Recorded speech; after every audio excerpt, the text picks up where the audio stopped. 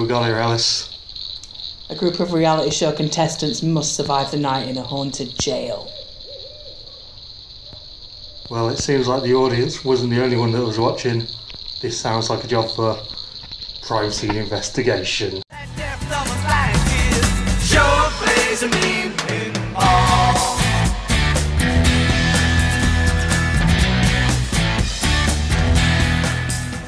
Hello and welcome to the first episode of I Spit on Your Grave presents Crime Scene Investigation, or if you want to, PSI Sheffield or PSIS if you're an NCIS fan. I am joined by my regular co-host, Faye. Hello! Mercer. Hello. How are we today, both of you? Are we well? Doing good, thank you. Looking forward to deep diving into some, I don't want to say trash, I'm not saying trash, just doing some deep dives. I'm quite excited. It feels new and fresh and exciting, and hopefully we've got something interesting to say. Hopefully. Are you saying our existing format is old, jaded and tired and we've needed a reboot? Is that what you're saying? Exactly what I'm saying. I will say this though, when you say PSIS, my mind just says piss. So Yeah, I thought the same. Is he saying piss? No, he's not saying piss. Okay, well we'll stick to PSI Sheffield or Crime Scene Investigation. Thank you to everyone for joining us on this new format that we're giving a whirl. Basically, while we love debating our favourite horror movies in our different subgenres, we do feel that unfortunately we don't ever get the chance to give every film the thorough going over and thorough autopsying that they deserve. So what better to do than pick a random film from Prime, use our patented random number generator, and have a deep dive into that particular movie. And first out the blocks, and blessed to be the first one in hopefully a series, is file number 1, which is 2011's The Task from Alex Orwell. Right? I would say, has anyone seen this before? I know at least 2 of us must not have, in order for it to qualify as a open file for us to watch. So has anyone seen this before?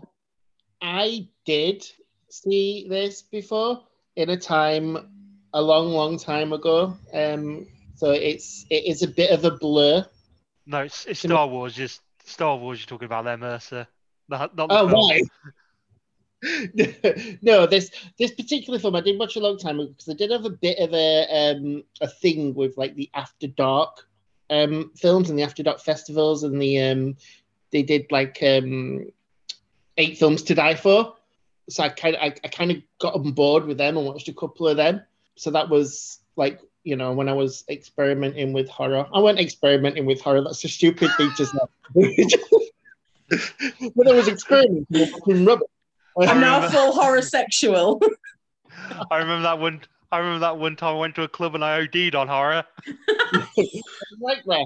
Well, but no, so it was a long time. And, you know, anyone who knows me, when I said that I did something a long time ago, I would have been drunk. And that's just a reality. So nothing really makes sense to me kind of like, imagine 2011. I might not have been drunk. No, I would have been drunk. No, you were drunk. Yeah. Oh, drunk. Definitely. So it was, for me, it was a rewatch, but it was an interesting rewatch. Now that I look at, you know, because as you get older, I say this all the time, I think as we get older, we experience more things in life and watch more films and talk to more people who've got a love for horror. You do tend to take different views and different things on when you watch things. So yeah, it was interesting to watch. I'm looking forward to Mercer's Thought for the Day podcast spin-off that we're going to do later on. You know, on life's journey, you see things, you do things. Thanks, Chris. First time watch for you then? First time for me. probably be the last one, but we'll get into that. Yeah, first watch for me as well. So let's put on our gloves and dive deep into the sticky innards of the task, I guess. I suppose the best place to start is the beginning. Who Very knew? good place to start. So the quick overview of the play, essentially, what we have here is fear factor meets scare tactic. So 6 individuals, $20,000 if they manage to stay the night in this old creepy abandoned prison. And then they go and shit goes to the wall, as is so often the case in this kind of scenario. Shall we maybe talk about the characters first and foremost? Because, you know, it's just a whole bunch of stereotypes. Not in a good way. I mean, I don't want to go like ahead in the film, but there's one point where the gay character holds a flashlight gaily, and I don't think that should be something that you should be focusing in on. That comes fairly soon after the opening, so what I'd want to do is just pedal back slightly. And what I would say as well, before we go any further, since this is a deep dive, there will be spoilers. There will be spoilers aplenty. And within the first minute, I expect there will be one.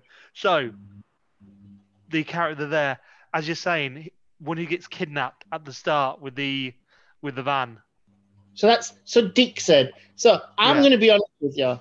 I think the start of the film kind of feels like it's setting it up for a really good film, for a much better film than it actually turns out to be, if I'm being honest. I quite like the whole multi-camera angle of Dick, like while Dix is working, and I quite like the whole kidnapping scene and the way like the woman can like gives a look up to the camera like it's done.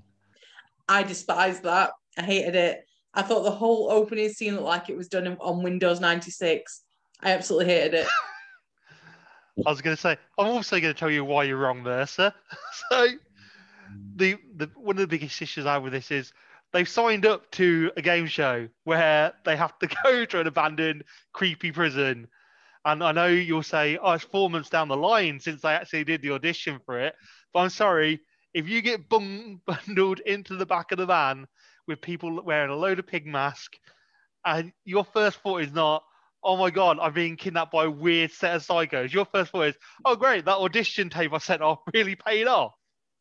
But it's not for them, is it? They do genuinely think they're being kidnapped. And actually, that's what I've said. For me, the opening of the film with the kidnapping doesn't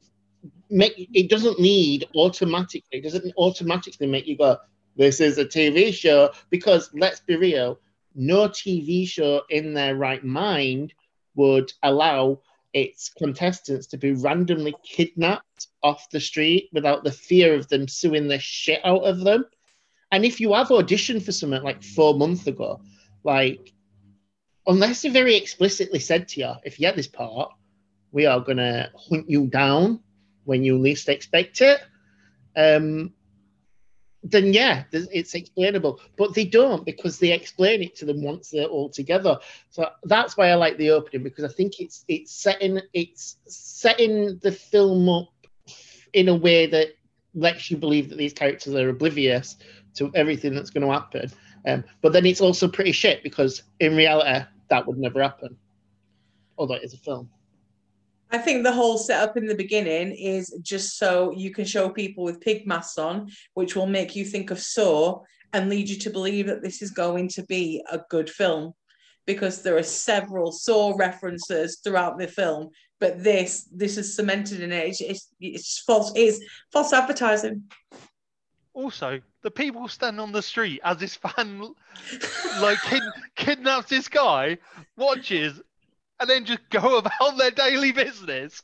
I'm sorry, if you're saying, oh, it would look real and they'd be terrified, and everyone just goes, oh look, that guy's been kidnapped. Plus the fact that they have all the contestants in the van. So they've done this 6, 7 times at this point, and no one said, oh, hang on, and they also happen to be quite lucky that all the contestants live in the same area, or are they crisscrossing the country to do this? You say this. We were in a queue once for a sleeper queue for tickets for Fright Fest, and I went to the toilet, and I'm pretty sure I saw a woman getting mugged, and I couldn't do anything about it, so I went back to the line. So people will absolutely not intervene in situations like that, especially in America. You're gonna get stabbed or you're gonna get a shot. So yeah, so we have the kidnapping, which, depending on your point of view, is either high octane, terrifying thrills or a little bit naff.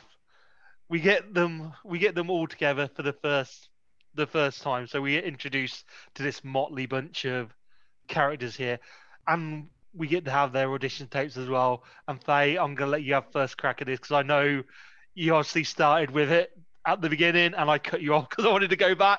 So here, have the floor, and you can go wild. I mean, we'll obviously touch upon this at the end as well because it ties in with the ending. But the stereotypes involved in this bunch of characters just riles me up. You've got the black guy who just comes out with nothing but, how would you describe it? Slang? Like black slang? Particular mannerisms that you'd say, well, someone has clearly never met a person of colour if they believe that's all they say. The Brains, who's done up in a suit and wearing glasses and got a hair tied back, the hot one who's like always flirting with the camera, the jock, the gay guy, and grated on me. Also, little fact for you, the guy who plays the gay guy was actually R. Wayne in the Peter Kay pop star thing on ITV. When he was doing Geraldine McQueen, was it? Is that a Wayne from that? And I was like, no way. Sorry, Mercer. Yes. I completely agree with you. The stereotypes of the characters, like the very first, it's one of the things I put. I'm like the just obvious stereotypes as well. So like right down to like stupid little things like like you said, the brainy Indian girl has to have glasses on because glasses equals intelligence. The gay boy has to wear a tight fitting white t-shirt with a scarf on because he has to be flamboyant. But the edgy rocker girl has to have rock wrote across the front of her t-shirt and have an attitude problem because he's edgy and rocker. I was like, fuck. What made me laugh about that as well is they've got her in this emo gear that's like so clearly that era, but then they've got her in patent ballet shoes. I'm like, she's not running through a fucking abandoned hospital in ballet shoes. She's gonna cut her foot open. Give us some new rocks. I didn't notice the shoes. The only thing I would say with the stereotyping, I'm completely with you that it is awful. But with the twist that comes at the end, it's whether they would say, well, yeah, they were bad actors playing a range of stereotypes as you'd expect to find on this kind of TV show. I've got my theories on that myself. So I am gonna agree to some extent that obviously within the scenario of the film, take away any kind of upcoming twist, but within the scenario of the film, trying to make a TV show that would appeal to everybody. If we look at a lot of reality TV shows, actual real reality TV shows, we see a lot of stereotypes. People live up because they play for the camera. So they play to a stereotype because that's what works, because that's what people watch and either relate to or aspire to be or despise.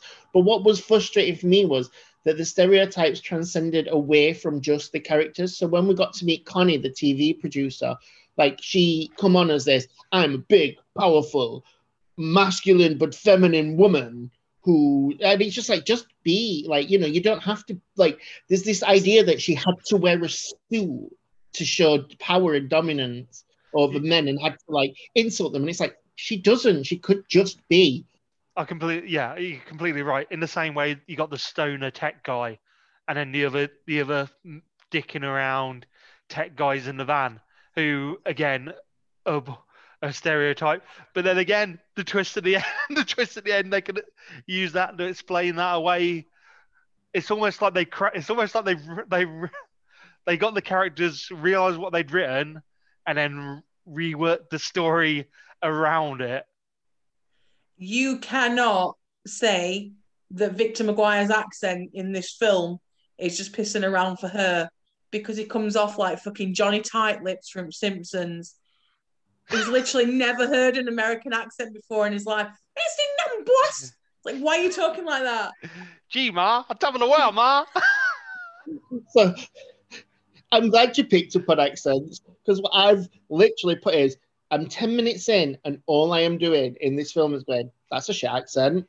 That's a really bad accent. Where is she supposed to be from? The blonde-haired girl. And then I thought it was funny that we've got these British people doing the American accents, and then we've got an Irish actress doing the British girl. I'm just like, just fucking hire people with, like, or just make the characters like from where they're from. Exactly. Like, I said the same.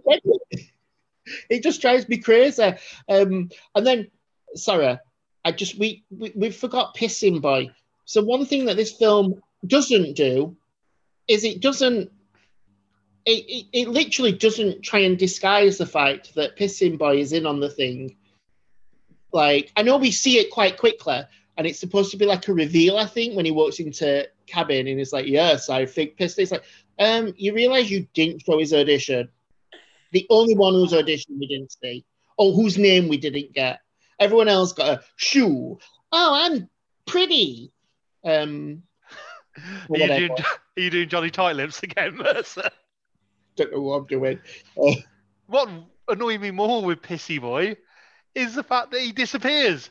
He goes in, goes, I'm secretly behind it. So secretly fucks off for the rest of the film. It literally makes no sense. His relevance is pointless. He's just there to tell us that something else happened in the prison. Not there to make them more scared, like, you know. I mean, for the plot of the film itself, like, obviously within the film, he's there to make them more scared. But for us as the viewers, his only real action there is to drive the people died in this prison storyline, which we get like a brief, like, 20 homeless people died. And she's like, yeah, and it's like, all right, that story is done. We'll never come back to that again. Like, okay, good. We're introduced to the cast. We've had the audition tapes. I want them all to die by the time we've gone through the audition tapes. I hate all of them so much. And we are off and running into the prison. So we have a couple of classic tropes. So they got all the sound effects going around the prison, so we know it's all rigged up, same as most of these scare mazes and attractions. We have the first classic something's wrong with the technology trope when the camera's cut out in the van. So we're immediately, something here isn't right. Ghost in the machine. I like it when they get into the prison, how out of some place that's supposed to have been abandoned for how many years, there's a clear path for them to walk down. There is no debris in the way. It's all laid out for them. How nice. I mean, to be fair, there have been people in setting up cameras and stuff. So I guess they've got to clear the path somewhat, because, you know, their insurance might not cover them falling over, but it will cover them being kidnapped and having their phone stolen. Mate, their insurance went out a window the minute she walked in there with ballet shoes on, because I am telling you, tetanus. That's going to happen. And oh my God, when they start talking about the fears and stuff, like the first guy's like, rather than saying, I've got a fear of religion, he's like, I have a fear of all things religious. No, just say religion. What a weird way to fucking put that. Man who's never been able to walk past the church without having a panic attack. So when you had to go and read the Lord's Prayer backwards, I was really hoping they were just going to have a room packed full of popes, and you had to walk into it. So you jumping ahead just to that. First of all, a couple of things that I thought were amazing is how well they all knew chess pieces. I've just got to say, because I didn't know it was called a rook.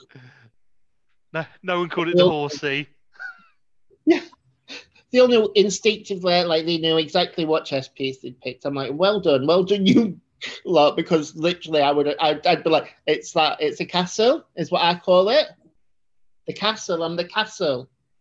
But in it typical, I'm the White Queen. Oh, Chris called that. He called that straight away. He went, Queen. It was obvious. I'd just like to point out that's when they went in to get the chess pieces. I didn't see him come on screen and shout Queen at him. And what else I don't like? So this is where I think the film kind of starts going wrong. So first of all, the clown scare that we get. So, they've all picked the pieces and they watch that television and there's that little bunny rabbit. And it's like them videos that you people used to make you watch where it's like, watch this car very closely or follow this maze. And then that jump scare comes up. We do that. And what's funny is even the people sat in the film don't jump. They just go, oh, that was freak hair. I'm like, it was terrible. And she's like, that clown's really, really creepy. And I'm like, it's far from fucking creepy. It's not a creepy clown at all. Crown. Not a creepy clown at all, is it? With its like cheap red wig on and stuff. I was just like, no, I'm not buying this. I'm not scared. So yeah, so we get the first task, and it's the White Queen or Randall who has to do the task. Now, this really, really bugs me because it says before he does its task, it's like, right, you take a torch, they'll speak to you through the device, and then they will use the map in the prison's warden's office to guide you to where you go. And then immediately it shows us that the directions are on the computer screen in front of them. And they're not having to use a map at all. I'm like, why did you say that? Why did you say that? It just doesn't make sense. Tension. That's why. But I'm just like, they're reading. Nah, I'm not going to lie. After 40 minutes of listening to them directing Randall to this room, I was ready to give up now at this point. I was like, seriously, this is the most long-winded let's get from point A to B of any story I've ever seen. And then the fear kicked in, the actual real fear kicked in for me because I was like, oh my God, how many more times are they going to do this? How many more times are we going to have someone being directed somewhere? Would your greatest fear be watching people being directed then? So... Well, yes, apparently it is. Because I was like, I'm going to have turning lights on and everything now. I honestly, I was just like, this is so long. So obviously Mercy saying about Stanton, immense journey, which should have been his task, to be honest, rather than just reading the Lord's Prayer backwards. Should have just been to get to the place.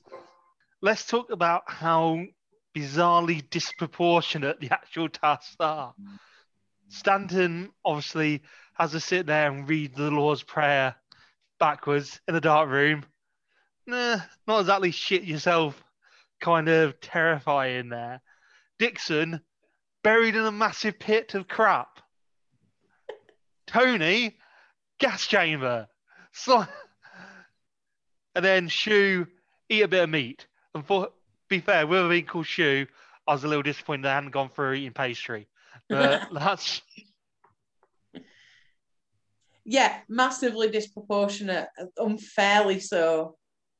They are disproportionate, and it's weird because they try and make the task obviously fit the fear that the people were told about, like they talked about in the previous videos.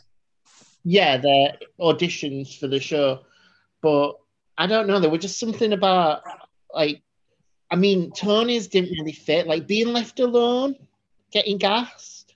Not really sure. But Dixon's, I quite like Dixon's. As in, I quite like that moment where he gets in, and then what happens is the warden appears out of nowhere. Now, what confuses me, or what did confuse me in the film, was what we discover is that the story about the warden is actually not true. And the prison actually had, it was to do with female prisoners and whatever went on with them. Like they had their own babies or something. I can't remember exactly what the reason was. That the police, they didn't want to use that. So they created the warden story had the pictures of the warden. So where the fuck, like, you know, on like when you're watching this, obviously spoilers will come up, but at this point I'm like, how the fuck does this warden manifest from a made-up story? Like, why is nobody, like, even the producer, like, when she's, like, watching it, why is she not going, oh, this is made up, though?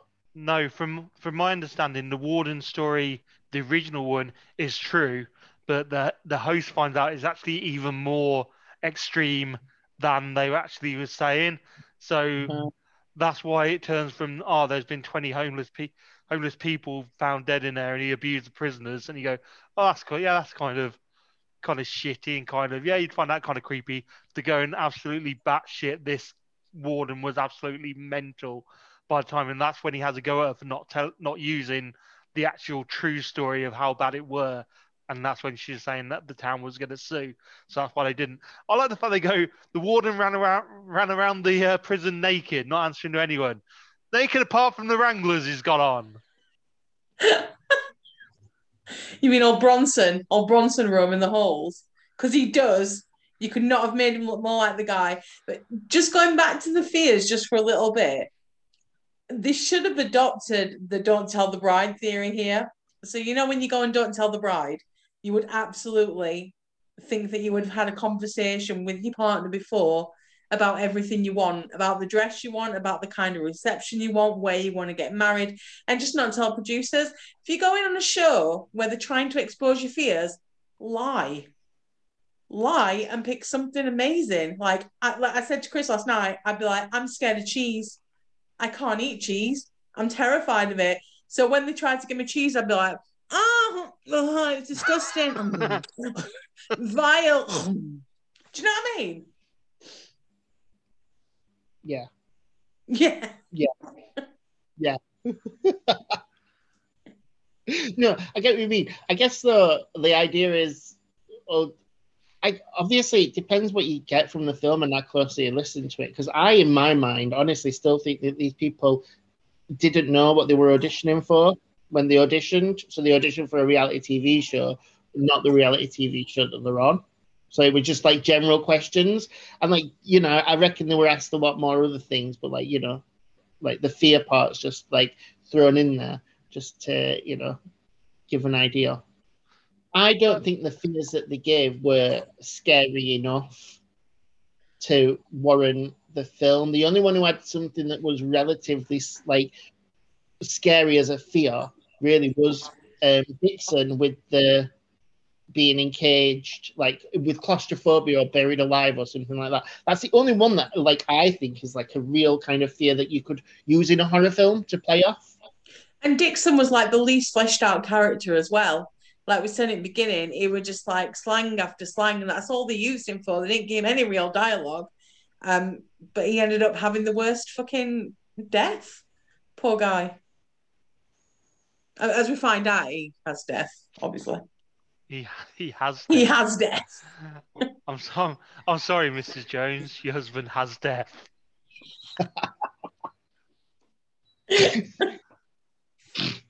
You know what I mean.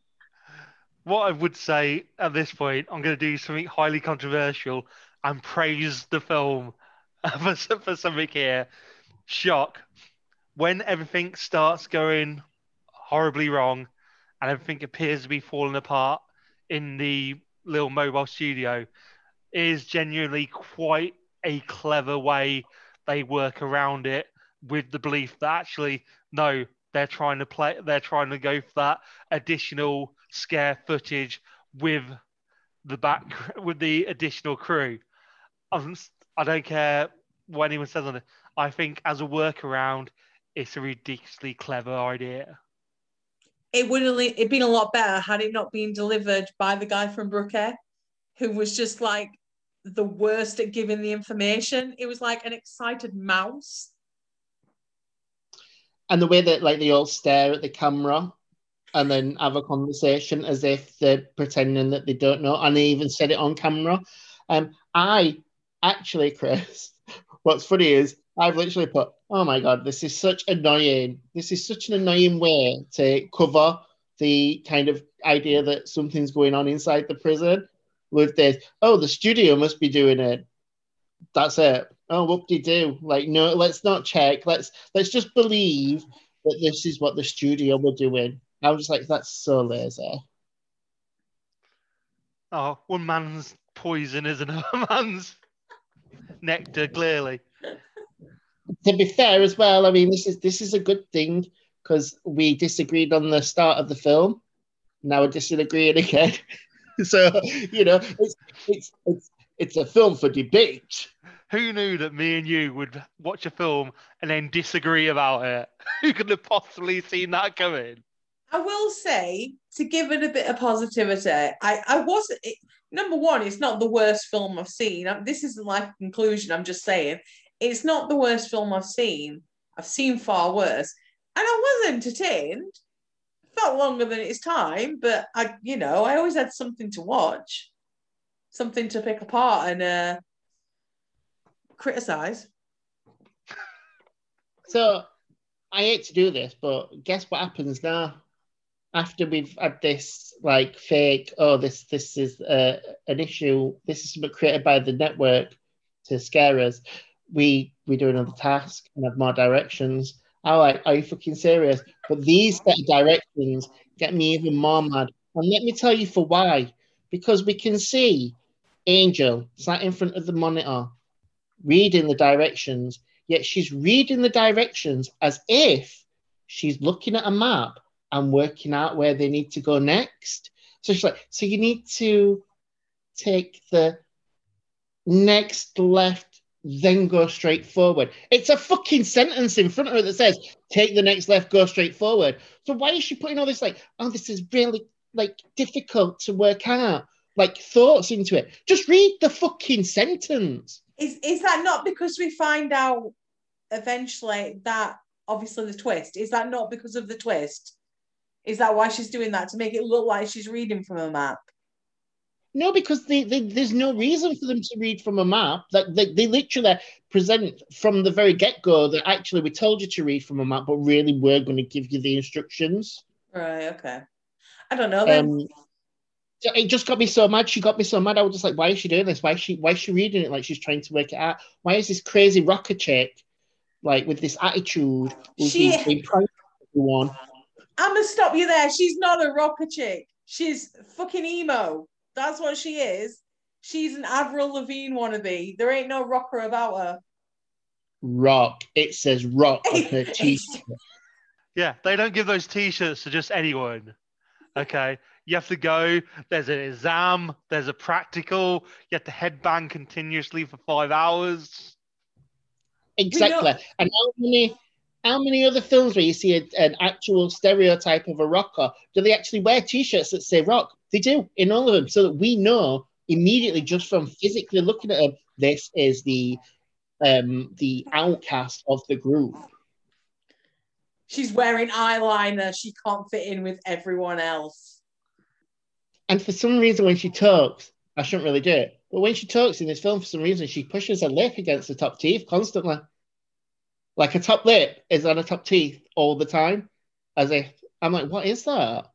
It's chipmunkitis. Look it up. It's real. That's the twist. It turns out an army of chipmunks have been rigging the prison to capture the unlucky souls who wander in. Classic horror line. Classic horror, old as time. So the task that you're referring to, Mercer, is that the one where they go to eat the meat? Is that? Yeah. That's what's next. Yeah. Just eat the fucking meat. It's not going to kill you. But she's vegetarian. No. And again, no TV show in the world would force a vegetarian to eat meat. But she is vegetarian. So I can see why we're odd. And we'll give the film credit where it's due. I like the fact that she ate the meat and then vomited afterwards, because anyone knows, when you've not had something in your system for a long time and then you do, it don't like to stay in there, does it? It likes to come straight back out because your body's going, what the fuck have you just done to me? Uh-huh. So I like, and it also, took away that awful, stereotypical, prissy, dumb, sexy, pouty, look perfect for the camera aspect of the character and give her one moment of realness. Mm. I'd have just ate it if I were vegetarian. For 20 grand in 2011, I would have ate it. 20 Okay. grand, I'd eat you, Mercer. No, but seriously, if it was something else on the table, then fair. So let's say it was spider eggs. Uh-huh. Are you eating them? 20 grand. I don't know, mate. 20 grand's a lot of money. Like, maybe. They're only babies. What are they going to do? You just crunch on them. So you would eat it? Well, I don't know until it's presented in front of me, but I'm not ruling it out. The fact that there might be some thought behind spider eggs, but human flesh, which is what they were making at it was, you're like, oh, you fucking get it in my mouth. But they know it's not human flesh, don't they? Yes, they do. Because we learned something about these characters later on.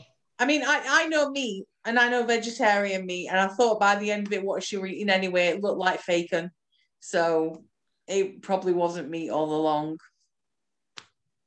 No, and as you say, here comes the twist at the end after a couple of casual stabbings, and also the dude who, when trying to stop Tony being gassed, has the most nonchalant attempt to get to the actual valve. He waits till the room fills up before he moves.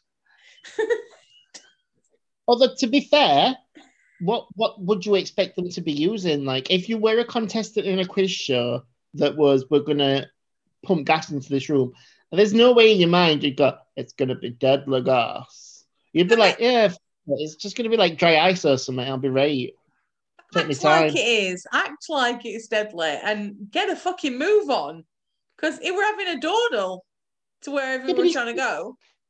It's too cool for school, man. That's why he's there. They are very cool, as you say, too cool for school. And there's a reason, as we say, they're so cool. After a couple of stabbings further down the line, we find out that actually what we were led to believe earlier on is actually the truth, as in Connie, the TV exec, is actually being pranked herself. Everyone is in on the joke. Everyone is in on the show. Everyone is just a cast, and the whole thing is there just for her to get her, not comeuppance, that's the wrong word, her to get her scare on this show. She's been punked. She has been punked. She had. Or now, beadled. I don't know what that means. Now, we all secretly know what that means. Now, so I like the fact that they give us the twist by saying, oh, it's the network that set it up.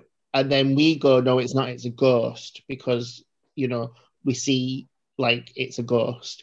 Because we're watching people die, and you're like, oh, the network can't set it up. So I like the fact that the network has set it up. One thing I did like that I thought was clever in retrospect, like when you think about it, is that they kept blurring out the prison warden a lot. And I was like, why do they keep blurring him?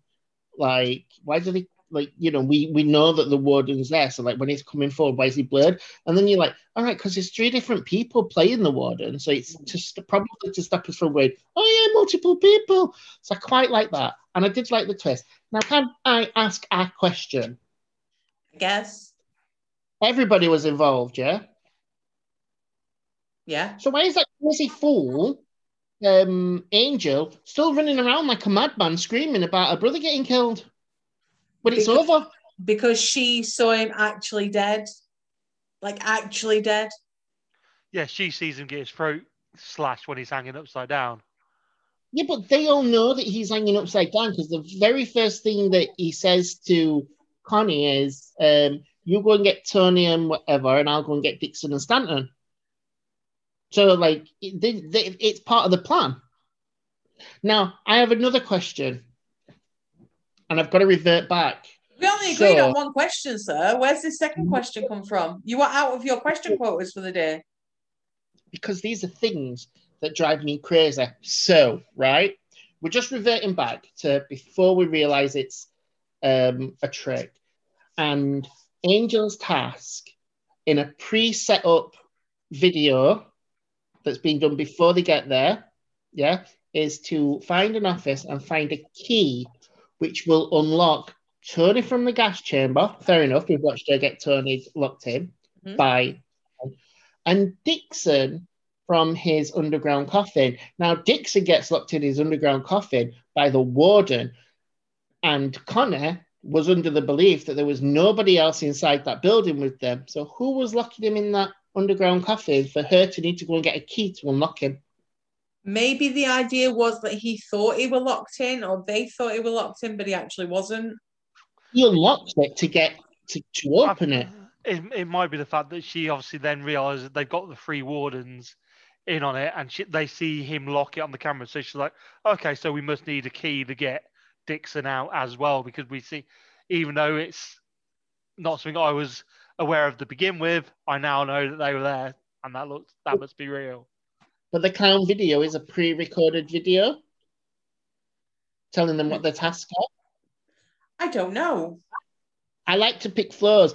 To me, it's one of them things that get me mad, because I'm like, all right, so we know it's fake because we've got this twist where actually it's fake, but everything was pre-done. So for anything to veer away from that, like for Connor, it shouldn't veer away from it too much. So for her, she would never have planned to have him locked in that ground. So she would never have planned to have a video saying, we need a key to unlock him. That would only happen if, obviously, the company have locked him in and then they said, we need a key. So that did my head in. Also, what did my head in was, and I just don't know why she did it, when the warden comes to kill her, where she just turns her neck like he's Dracula. See, I thought it were more Godzilla with all that screaming and the blue just flying around. Like fucking Shin Godzilla up in this bitch. Oh, I honestly thought she was like giving herself to Dracula. Like she opens her neck up to him and just stands there. And I'm just like, why? Why are you doing that? You just run with like Angel Girl. Yeah. Do you know what I mean? You just run out. It's all right. She's still running. She's not stopped. She never stops. Oh God. Her performance at end is just ridiculous. Yeah, before we get to the end. So we've had the reveal that it's actually all on Connie. Then bizarrely people start dying for real. I only watched this yesterday and I'm still not sure where that comes from or why, or if they even explain it. Electricity, like, I don't know, electric entities, a supernatural charged electricity, supernatural discharge. Yeah.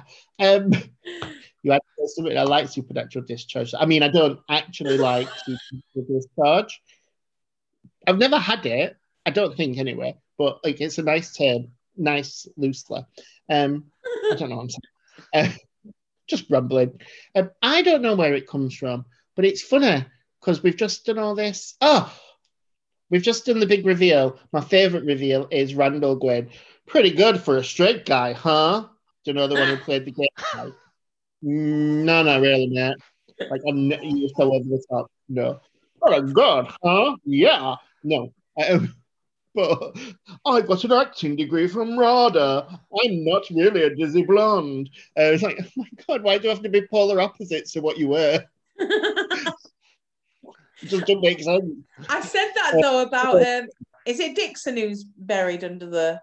Yeah. Yeah. I said that about Dixon when he was doing his video, so that should have been a clue right there.